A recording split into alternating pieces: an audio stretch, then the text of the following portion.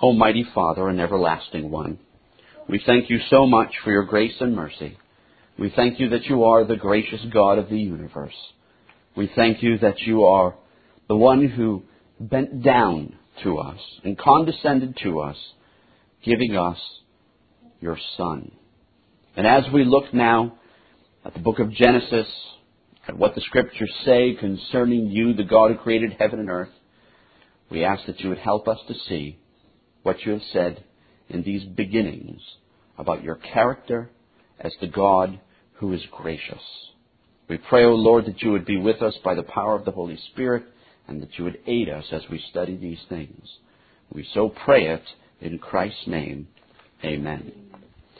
So, in reading Genesis chapter 1 and verse 1, it says, "In the beginning, God created the heavens and the earth." As Genesis so begins that way, it demonstrates, as we have already seen, that God is righteous, that He's holy, that He's good, that He's sovereign. And now we look that He is gracious.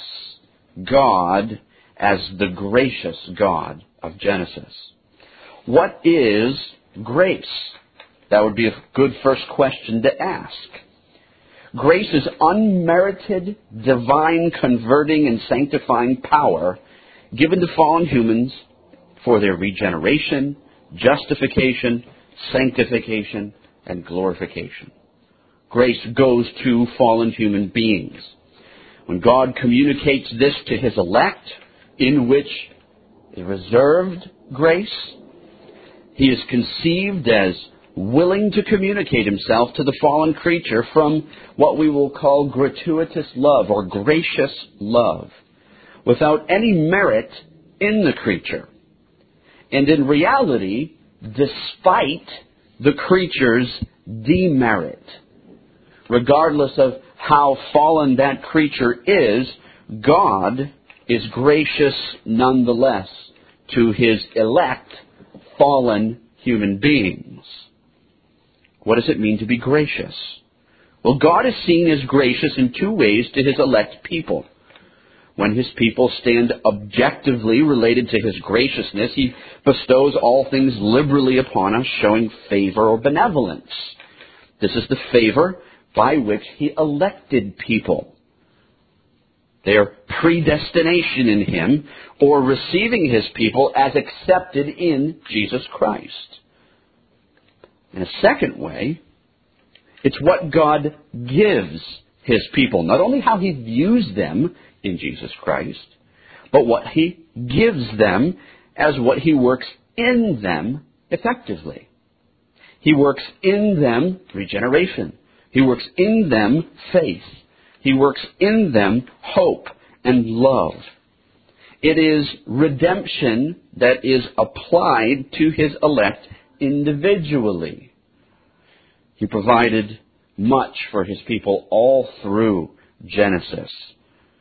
And as we look at these two ways in which God is gracious, both in electing His people and providing these gracious things to His elect, there are a number of places throughout the Scriptures that demonstrate that God is gracious in the book of Genesis. First, it begins in Genesis 3:15. This is the first note of God's grace to fallen human beings. He provided the good news of the coming of the kingdom for sinners. Genesis 3:15 says, "And I will put enmity between you and the woman, and between your seed and her seed. He shall bruise your head, and you shall bruise his heel." This is the echo of the gospel, or as what we would call in theology, the proto-evangelium, the before gospel. It's a Latin term that means the first time the gospel was ever heralded, before we have some of the full statements concerning the gospel by Christ, talking about repenting, for the kingdom of heaven is at hand, which is the gospel. Here, it demonstrates the manner in which such would take place. From the seed of the woman, from the lineage of the woman, Jesus would come. The mediator would come. And He would destroy the works of the devil and crush the devil's head. And even towards the end of this chapter, in chapter 3, verse 21, even after Adam and Eve had fallen, even after God had cursed them, He still provided for them atonement. He provided atonement for sinners. It says in verse 21, also for Adam and his wife, the Lord God made tunics of skin and clothed them. Now, at that particular point, it could have ended. God could have been just with men and could have been done. He was not obliged in any way to save them. And yet, He did.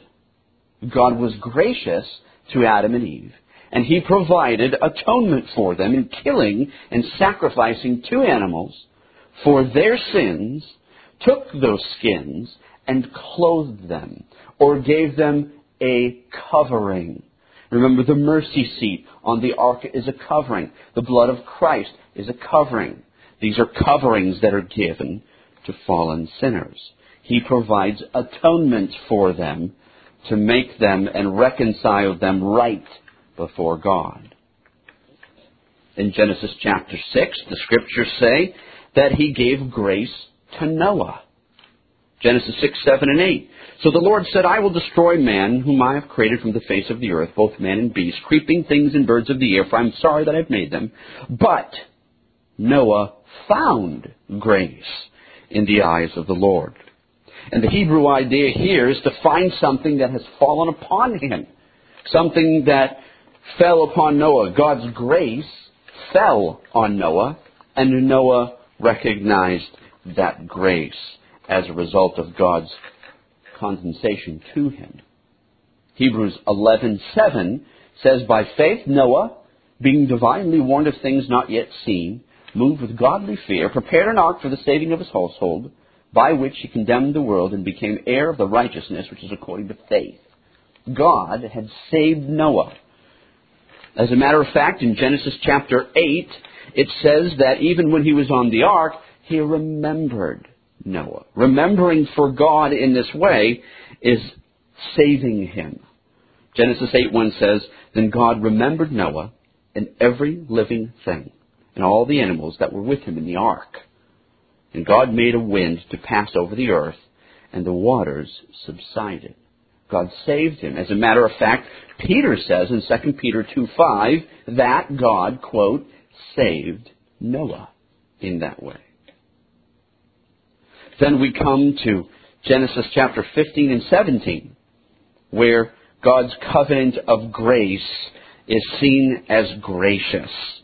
He condescends to Abraham and brings to him the graciousness of His covenant.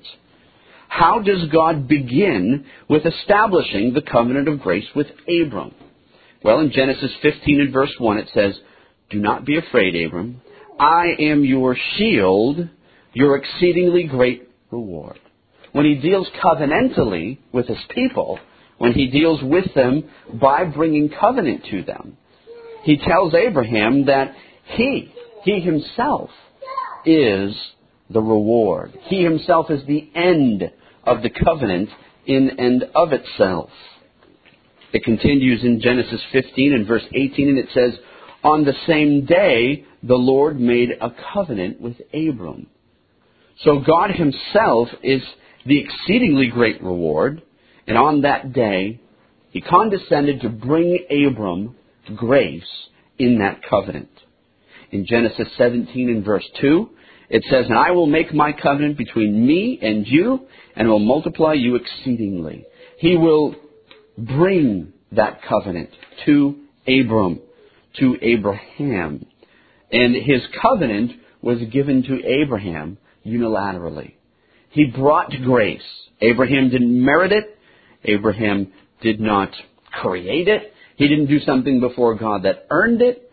God Himself said, I will make my covenant between me and you. In Genesis 17:7 it says, I will establish my covenant between me and you, and your descendants after you in their generations, for an everlasting covenant, to be God to you and your descendants after you. So this God, who could have wiped out man immediately, instead came down to establish the covenant of grace, the everlasting covenant that would never end, with Abraham and his descendants after them in their generations, for an everlasting covenant. Genesis 17 and verse 13, God instructs them that the sign of this covenant would be in the very flesh of all of his household. He who is born in your house and he who is bought with your money must be circumcised, and my covenant shall be in your flesh for an everlasting covenant.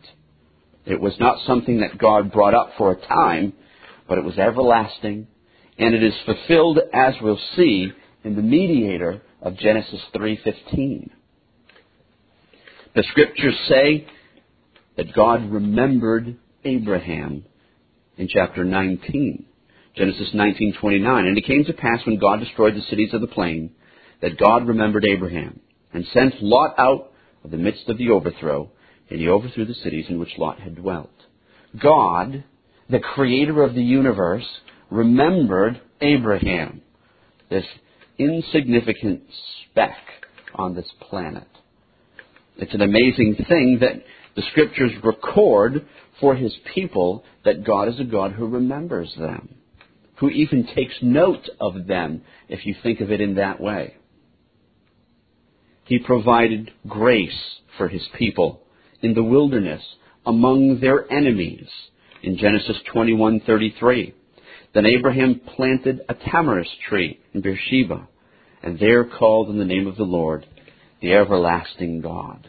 Even in the wilderness, even among the barren plains, God gave Abraham grace, and Abraham called out on the name of the Lord. The scripture calls Abraham the friend of God in this way. He also preserves his righteous elect in the covenant of grace. In Genesis 19:21 and 22, and he said to him, See, I have favored you concerning this thing also, in that I will not overthrow the city for which you have spoken. Hurry, escape there, for I cannot do anything until you arrive there. Therefore the name of the city was called Zoar. When Lot left, when he escaped, demonstrates that God preserves his people and will do good to his people and will act justly with his people and will not destroy the righteous along with the wicked. God is very gracious to his people. He intervenes with them. And he intervenes with them when they failed in the various situations that we find the patriarchs in the book of Genesis. They fail many times.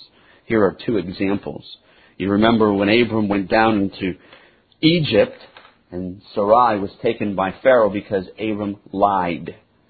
Well, God could have just taught him a lesson and let him go, and all sorts of bad things would have happened. But Genesis 12:17 says, But the Lord plagued Pharaoh and his house with great plagues because of Sarai, Abram's wife. God was working and fighting on behalf of his elect servant.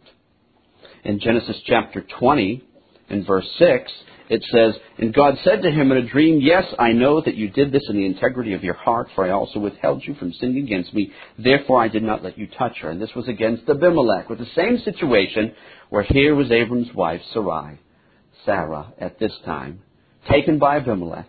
And God intervened that no harm would come morally or physically to Abram's wife, his elect servant.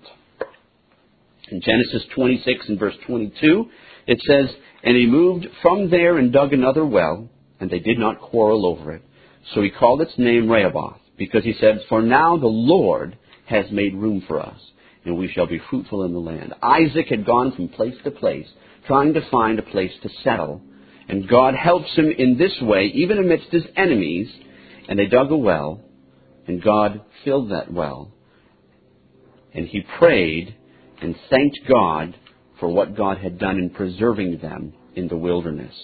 God preserves and fights and keeps and watches over and guards his elect servants.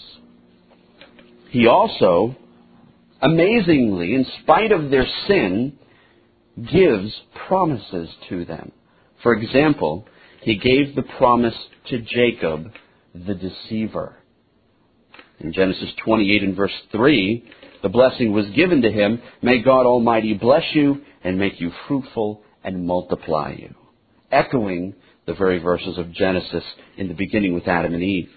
And in Genesis 28:13, it says, "And behold, the Lord stood above it and said, I am the Lord God of Abraham, your father, and the God of Isaac. The land on which you lie I will give to you and your descendants." So he blessed Jacob. He gave him promises. He told him he would multiply him. He told him he would give him land. He would bless him in every way, although Jacob was a deceiver. The scriptures in Genesis also demonstrate that God was gracious in that his angels preserved his servants wherever they went. Genesis 28 and verse 16 says, "Then Jacob awoke from his sleep and said, Surely the Lord is in this place, and I did not know it." So even God was attending him. In Genesis 32, 1 and 2, "So Jacob went on his way, and the angels of God met with him. When Jacob saw them, he said, This is God's camp. And he called the name of that place Mahanaim." It was a blessing that God preserved his elect servant, even sent his angels to attend unto him. God is very gracious in his dealings with his elect servants. He gave children to them. He gave bounty to them. Genesis 33 and verse 5. "And he lifted his eyes and saw the women and children and said, Who are these with you? So he said, The children whom God has graciously given your servant." Laban was amazed at Jacob's children and his family. And Jacob testified to God's grace that God had blessed him. Genesis 33 and verse 11 says, "Please take my blessing that is brought to you, because God has dealt graciously with me, and because I have enough." So he urged him, and he took it. This is when Jacob and Esau had met. And Jacob was giving Esau a bountiful gift that Esau wouldn't take. And he said, "No, look, God has been gracious and dealt graciously with me." God, his grace was desired, and his grace was used for blessing others of his elect people. Genesis 43 and verse 29 says, "Then he lifted his eyes and saw his brother Benjamin, his mother's son, and said, Is this your younger brother of whom you spoke to me? And he said, God be gracious to you, my son." This was when Joseph had seen his younger brother Benjamin and blessed him by the graciousness and blessing of God. Genesis, these are just some simple examples of how God is so gracious in saving, in preserving, in giving blessing, in giving children, in giving bounty, all to his elect servants. God is gracious. But as we saw, he is gracious to his elect, and he is gracious to them by means of the covenant that he made with Abraham. All of his promises are set within that covenant. So even though we've seen all of these different acts of grace that God would accomplish with his elect servants, they are all performed in the middle of this covenant of grace. So let's turn to talk about that for a moment. The covenant of grace is that which God had condescended to bring to his people. When God condescends, that means he descends lower. It's like he bends down. The Westminster Confession of Faith in chapter 7 and paragraph 1 says, "The distance between God and the creature is so great that although reasonable creatures do obedience unto him as their creator, yet they could never have any fruition of him as their blessedness and reward." Blessedness and reward, exactly what God had told Abraham. He was his exceedingly great reward. That is the blessedness of the covenant. But it says, "But by some voluntary condescension on God's part, which he hath been pleased to express by way of covenant." So God is gracious when he makes this covenant, and he makes these promises to his elect people, and keeps them. He alone is the great covenant keeper or promise keeper. The covenant of grace is a gracious pact, a gratuitous pact, entered into Christ, being God offended and man offending. The author of the covenant is God, and that is based on the mediator that he brought. The confession says in the same chapter, in paragraph 3, man, by his fall, having made himself incapable of life by that covenant, the Lord was pleased to make a second, commonly called the covenant of grace, wherein he freely offers unto sinners life and salvation by Jesus Christ, requiring of them faith in him that they may be saved, and promising to give unto all that are ordained unto eternal life his Holy Spirit, to make them willing and able to believe. That is the covenant of grace. And so in this covenant that God makes with men, with his elect, through Christ, the contracting parties are God offended and man offending. That's how the covenant was placed together. Sin abolished the natural union that was created between the Creator and the creature, between God and Adam initially. Man is not simply seen in the covenant of grace as a creature, but as a fallen, sinful creature that is dead in sin, helpless to spiritual good, a child of wrath, and alienated from God and any life in him. God condescends to bring those kinds of men into grace with him. And he does that by way of Genesis 3:15. He does that by way of mediator, the one who would come. The mediator of the covenant is Christ, the promised seed of the woman. In the first covenant, the covenant of works, there's no need of a mediator. There's no grace. There's no need of one to step in between, because Adam had been on probation with God in order to effect or not effect God's will in the garden. But now, as a result of sin, as a result of his disobedience, no covenant could be enacted without a mediator. For men, on account of God's holiness and justice, because men are inherently sinful, God must enact the covenant. He must bring the covenant of grace. And it must be a mediator that can effectuate an infinite sacrifice for sin, because sin is transgressed against an infinite God. And yet he has to also offer up a human nature as an infinite sacrifice for men. The blood of bulls and goats don't save.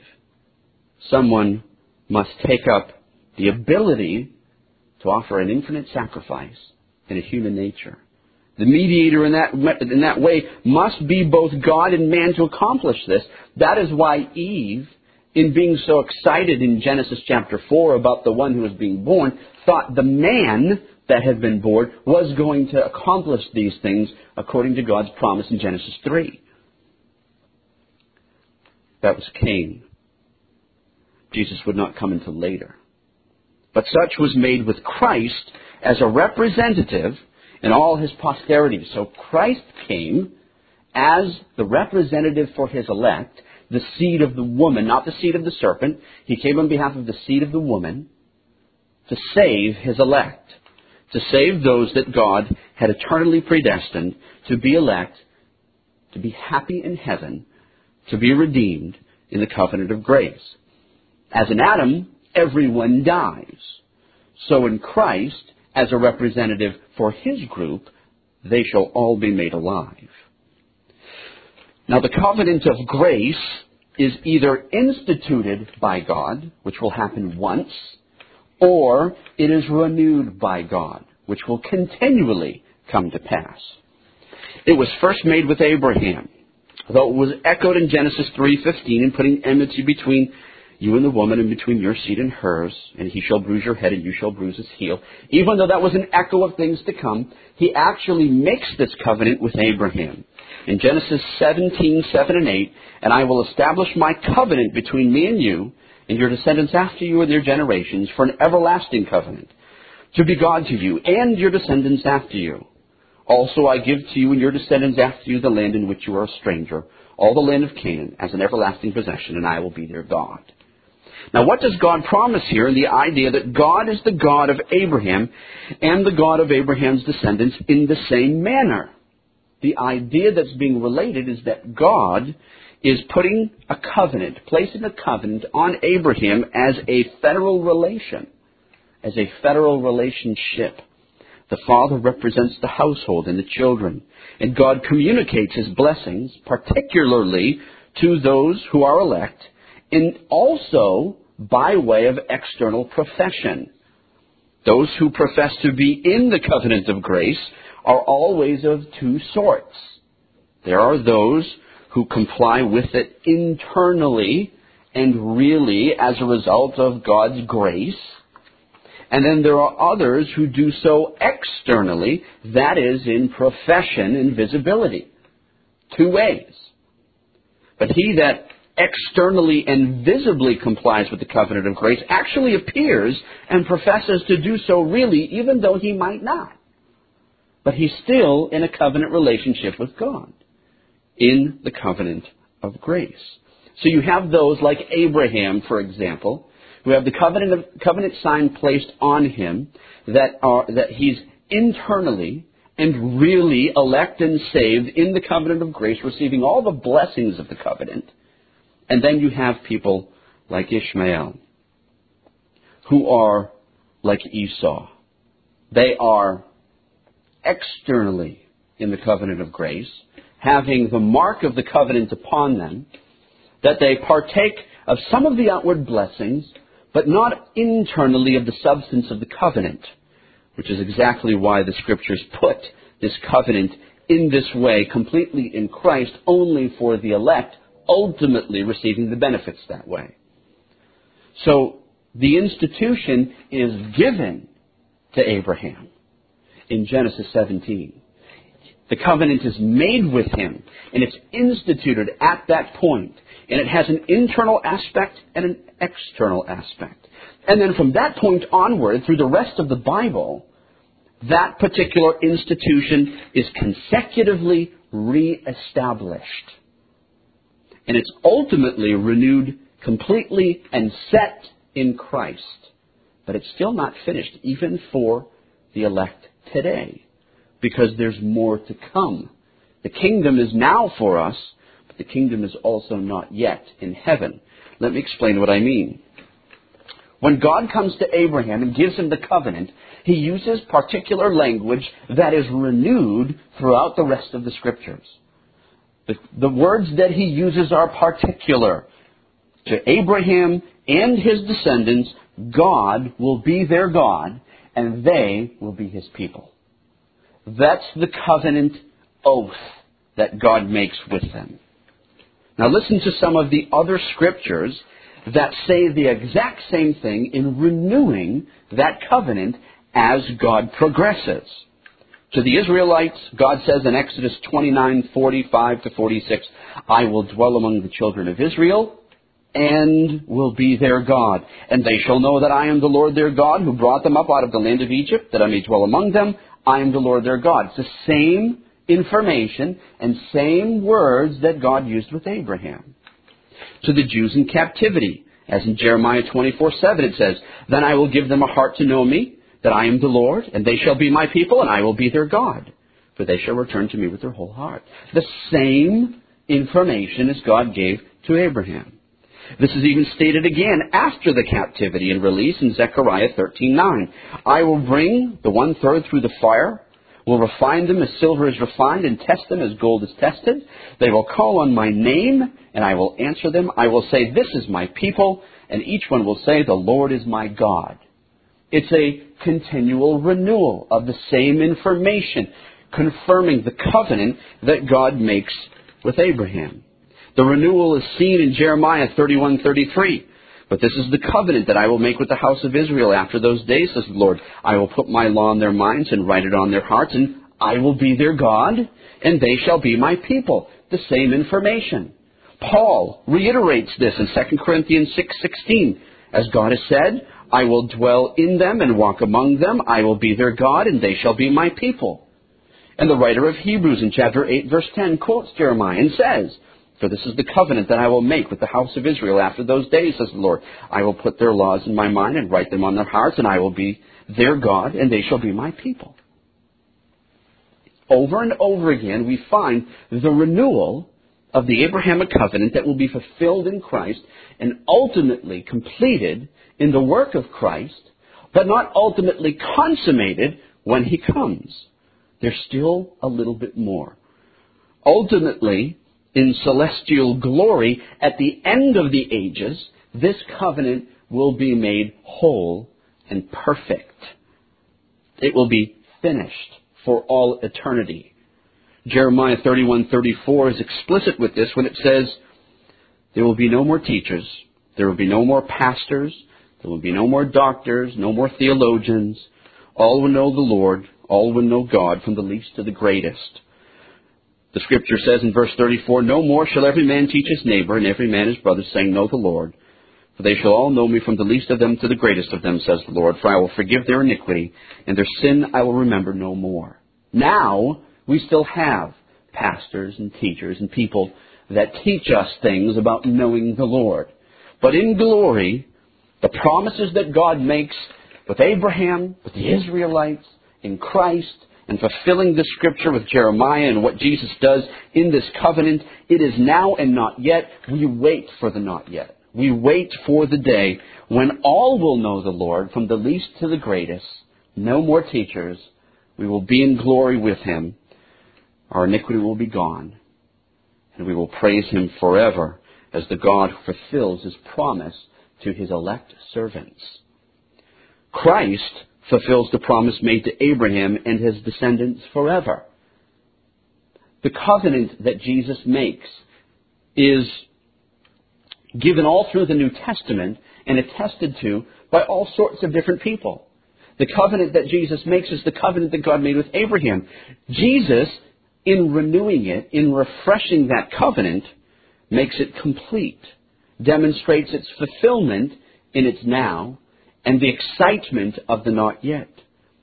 All sorts of people were excited to see that come about. Listen to what Mary said when she was excited about Christ's coming. Why was she excited? Luke 1:55. As He, that's God, spoke to our fathers, to Abraham, and to his seed forever. The same language that's used in the covenant. Mary was excited that Jesus had come to fulfill what God had spoken to Abraham. God was being gracious in fulfilling that covenant. Even Zechariah said in Luke 1:72 and 73, to perform the mercy promised to our fathers and to remember His holy covenant, the oath which He swore to our father Abraham. Even the Apostle Peter says in Acts 2:39, using the exact same language that's used in the covenant made with Abraham, for the promises to you and your children, and to those who are far off, as many as the Lord God will call. All of the Israelites who were dispersed, as Joel's prophecy talks about, are going to be gathered in, and the covenant is going to be renewed. All those far off, all those Israelites far off, were going to be brought in for the promises to you and your children, just as God had said to Abraham. Acts 3:25, you are sons of the prophets, and of the covenant which God made with our father, saying to Abraham, and in your seed all the families of the earth shall be blessed. And Paul, demonstrating the internal realities of the covenant, says in Galatians 3:16 that seed that's spoken about in Acts 3 says this, now to Abraham and his seed were the promises made. Now he doesn't say, and to seeds, but as of many, one, to your seed, who is Christ. So the covenant made with Abraham is fulfilled in Christ. In the internal realities and substance of the covenant, the grace is given internally to those in Christ. Paul says in Acts 26:6, and now I stand and am judged for the hope of the promise made by God to who? To our fathers. Paul knows that the promise made to Abraham and Isaac and Jacob is the promise of Jesus, is the promise of Christ. The Reformed have always held that in the effectual nature of the covenant, only the elect are benefactors of God's gracious condescension in Christ. They've always said that. The Westminster Larger Catechism says, with whom was the covenant of grace made? The covenant of grace was made with Christ as the second Adam, and in him with all the elect as his seed. This is the electing grace of God. This is the promise that God made to Abraham. That's the language that he uses. God does not universally condescend to all men, for the condition of the covenant is faith. And people only attain faith through grace. The covenant itself, though, is regarded in two ways throughout all of the Scriptures. Either to internal essence, as in being saved in Christ as an elect, or as to the external aspects or blessings that attend the covenant in the visible church. Internal essence answers to God's grace given to an elect, but fallen human beings in Christ. It's God's graciousness to Abraham, who was fallen, who was a pagan, who was brought out of pagan idolatry to serve God and to call on his name. That pertains to the invisible church in which the elect make that up. That is, the elect are the beneficiaries of all the federal blessings that make up the covenant of grace in Christ. They're blessed abundantly and forever preserved in that covenant, everything that Christ accomplishes. But the external aspect refers to the external calling of the gospel to all to repent, and those that make up the visible church. Thus, many people are part of the visible church. They may be not elect, and yet may taste of the heavenly gifts, as Hebrews so states in chapter 6 and verse 10. The Westminster Larger Catechism in question 63 says, what are the special privileges of the visible church? The answer is, the visible church has the privilege of being under God's special care and government, of being protected and preserved in all ages, notwithstanding the opposition of all enemies, and of enjoying the communion of saints, the ordinary means of salvation and offers of grace by Christ to all the members of it in the ministry of the gospel, testifying that whosoever believes in him shall be saved, and excluding none that will come unto him. It's the covenant of grace. It's how this works. That is, the non-elect are beneficiaries of all the federal curses then, if they don't repent and they don't come to understand the things of God, if they remain as Ishmael or Esau that make up the covenant of grace with Christ as judge. Christ either in that covenant gives them one of two things, either blessing as the elect or cursing as those who outwardly profess but are not internally changed. These are those that are in the church but not of the church. So in looking at the amazing condescension of God coming down to his people and saving them in Christ and offering to them in the covenant of grace life, we see God's powerful and wonderful covenant that he makes with his elect people. How is this grace then applied to us? The covenant of grace demonstrates to sinners that they ought to depend on God for salvation and not on themselves. The covenant of grace and everything that Genesis demonstrates, and even what God did with Abraham, we should recognize that it is not in and of ourselves that we can be saved. It's not in and of ourselves that we are preserved. It is through God and through Christ alone. John Ball, in the early 1600s, said, the covenant of grace is that free and gracious covenant which God of his mere mercy in Jesus Christ made with man, a miserable and wretched sinner, promising unto him the pardon of sin and eternal happiness, if he will return from his iniquity, embrace mercy reached forth by faith and fiend, and walk before God in sincere, faithful, and willing obedience as becomes a creature lifted up into such enjoyment and partaker of such precious promises. These are precious promises that give us great enjoyment. God is infinitely wise in his condescension for us. For wicked men would never come to be redeemed if it weren't because God would bend over and save them and pick them up.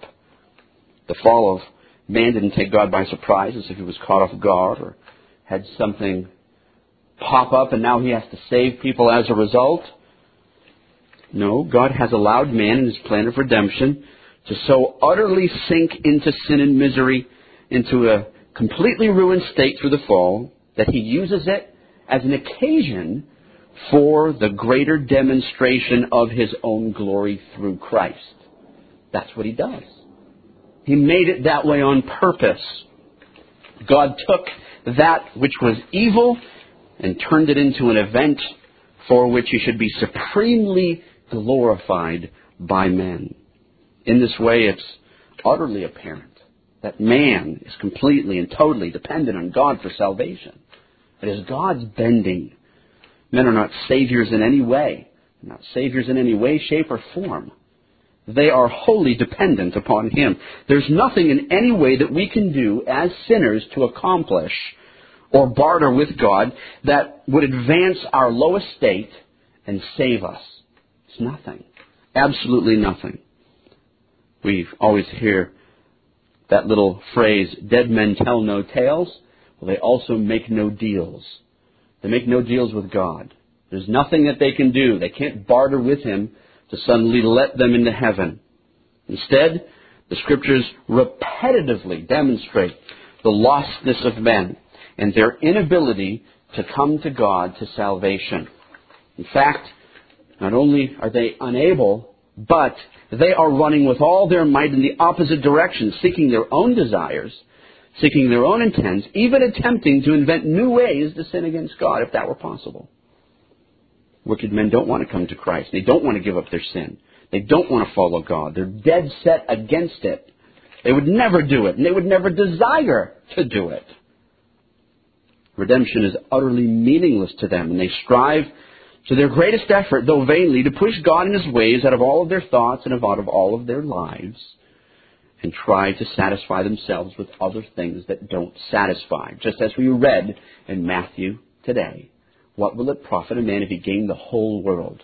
Not just gained a piece of land, not even gained a little country, but the entire planet. What would it gain him if he lost his soul? Some have sinned from childhood and sinned for a very long time, even into their old age, where their hearts are seared, where any means of grace are brought before them around them that they become uncomfortable in its sight. They hate it. They actually detest it in their heart. I have a friend that attends an old age home, a nursing home. And he says one of the things that's most amazing to me is when I go there, how hard they are and how much they hate the gospel. They hate everything. They trust no one and have no desire to hear about the things of God. In their old age, they become seared. Though God condescends to men, He won't pardon their guiltiness, though. Though God has bent low to bring fallen men to salvation, unless He changes them, they're never going to be saved. He must save them. As Jonathan Edwards preached once, God makes men sensible of their misery before He lavishes upon them His mercy and grace. He has to make them sensible of the bad news before the good news of the covenant of grace comes to them. Men must hear the bad news first. If men are utterly caught in a ruined state, then God must come to the sinner and change the sinner so that the condition of faith, which is required to be accepted in the beloved Son, will be met. Without that, it will never be met. He must come to them. The Bible calls that regeneration. And from that change, as Christ taught Nicodemus in John 3, God enables the sinners to come to Him and believe on Him and receive all the benefits that the Son of God makes for him in that covenant of grace, which is an amazing thing. Jesus says people can't see, can't perceive, doesn't understand, don't spiritually understand these things unless first the Holy Spirit bursts them from above. The covenant is made with Christ for His elect. So it is made with the elect in that way. And so He lavishes upon them all of His mercy and grace. God further glorifies Himself in this very strange bending down to pick up the fallen sinner. For man then realizes his need of Christ and need of God. He realizes that nothing he could have done would have raised one degree of acceptance with God. And as a matter of fact, any attempt outside of the grace of God would have further condemned him, because he would have done it with works of his own merits, or thinking that they were somehow going to save himself, without God's grace. God has placed Christ at the forefront of the covenant of grace, for in Him He secures all the benefits that the elect receive. Listen to what Isaiah 42:6 says. I, the Lord, have called you in righteousness, and will hold your hand. I will keep you, and give you as a covenant to the people, and as a light to the Gentiles. It says that Jesus is given over to us by God's grace to bring us back to God. In saving faith and the giving condition that God graciously bestows to us in the covenant of grace, we see why we ought to have a real and sensible acknowledgement of absolute dependence on Him in redemption. The phrase, I did good today, will have new meaning to us because it's God working in us to will and to do for His good pleasure as a result of Christ's work, as a result of the Holy Spirit's application of Christ's work, as a result of God's decree to save us. You and I are simply the object of God's work and endowed with the rational ability to ponder and think of these things. And we should ever be discerning of God's work in and through us for His glorifying purposes. We should be sensible to the truth that God alone is to be exalted for all His work in, on, and through us. And we should ascribe to Him all the glory of redemption. What do you do to demonstrate your acknowledgement that God has condescended in the covenant of grace by the death of His Son for you? God has given His people two very important contexts in which to acknowledge their utter dependence on Him in matters of salvation. In the private worship, in the family and individually, and in the context of corporate worship. Worship is giving worthiness to God. It's declaring His worth.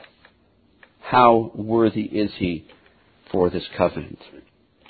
And if the covenant of grace is the means by which God saves sinners through Jesus Christ, then it is vitally important to come to know this manner of salvation and be thorough in our knowledge of it. This is how God saves us. This is how He brings us to heaven. It's not enough for you and I to simply give God a nod and say, thank you very much. God desires that His people are thoroughly acquainted with His way of salvation, even to teach and admonish us these things among their children. Listen to what He says in Genesis 18:19. For I have known Him in order that He may command His children and His household after Him, that they keep the way of the Lord, to do righteousness and justice, that the Lord may bring to Abraham what He has spoken to him. Not only is Abraham to know the covenant of grace, but he's to know the ways of God's work, that he walks righteously and justly, and teaches his children to do so. To know God's manner of salvation is glorifying to Him, and to know His Son who died for us. The covenant of grace, or as some old-time theologians said, the covenant of life opens heaven even now to us, even though we wait for the day that everything will be made perfect, that all will know Him from the least to the greatest, they will remain with Him forever in heaven, without any sin or anything to hinder the face of Christ to our souls and to the enjoyment of our mind and our heart. Even now, we have some of that covenant revealed to us in great measure. Since we're redeemed, we see life differently than the wicked. Life to us surrounds the glorification of God and His work on our behalf. It's our whole life. It should be our whole life. Heaven in this way is now open to us, that God lavishes upon us His mercy, His grace, His pity, to which we were once blinded. And we see other people walking around outside blinded to those things. It is one thing to have God in our thoughts and hate Him as wicked sinners, but another thing to think about the things of God and the benefits of the covenant of grace that God has given us in a savoring light. That's what we should be doing daily in all our vocations, in our dispositions and events and actions and everything that we do. Everything we view in this life as a portal and a doorway to the life to come. And that should color the way that we think about things. The way we think and talk and walk and carry ourselves should affect us. The company that we keep, the people that we go out with, the entertainment that we see, how we spend our free time, what we will buy or not buy, how we will treat our children or our spouse or our friends or anything that we do. The covenant of grace should color everything that we do in this life. The covenant of grace opens heavens to us, and God bids us to live now as if we were in heaven. That's why Paul says, your conversation is in heaven. Your life, the way that you carry yourself, should be as though you're living in heaven even now. Jesus tells us to pray that way. Thy will be done on earth as it is in heaven. And that has profound implications on every action and event that happens in our lives. The grace of God presses us to consider how dependent we are on God for salvation, for knowledge of Him, and for our actions every day. What makes you different? What do you see in yourself that is different as a result of being a recipient of grace, if in fact you have been changed by this covenantal God? A question that we may ponder. Let's pray together and ask that the Lord would bless understanding this covenant before Him. Mighty God and everlasting Father, we thank You that You are the God of the ages, He who bent down to save us. What an amazing thing that You've given us the covenant of grace, made with Christ for His elect, that You may shower upon us great blessings according to Your good pleasure. Let it be, O Lord, that we would heartily respond to that wonderful covenant and all of the things that we do daily in our life, every day in every action, every thought, every understanding. Help us, Lord, that we would glorify You and see our utter dependence on Your grace and mercy and on the Savior, who is the one who comes to crush the head of the serpent, the seed of the woman.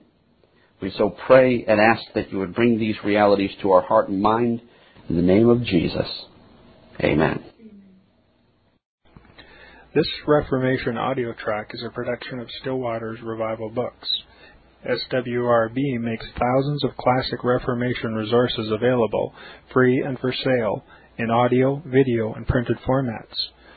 Our many free resources, as well as our complete mail-order catalog, containing thousands of classic and contemporary Puritan and Reformed books, tapes, and videos at great discounts, is on the web at www.swrb.com.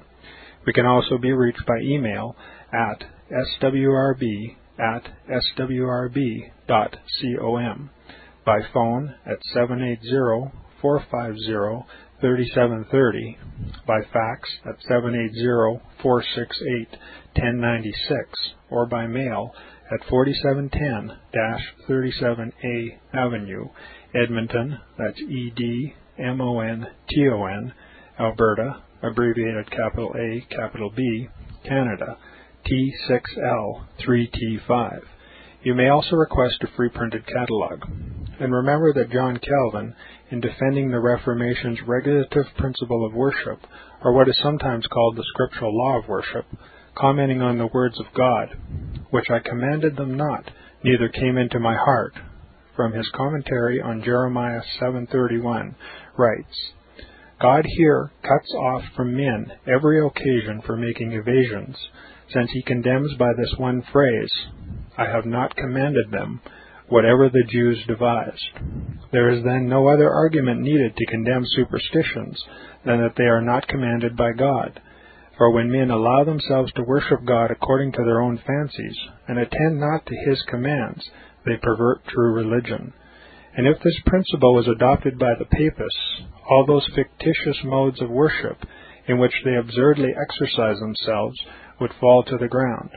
It is indeed a horrible thing for the Papists to seek to discharge their duties towards God by performing their own superstitions.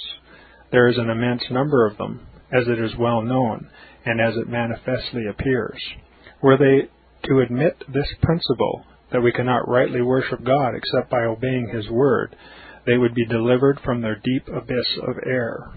The prophet's words, then, are very important, when he says that God had commanded no such thing, and that it never came to his mind, as though he had said that men assume too much wisdom, when they devise what he never required, nay, what he never knew.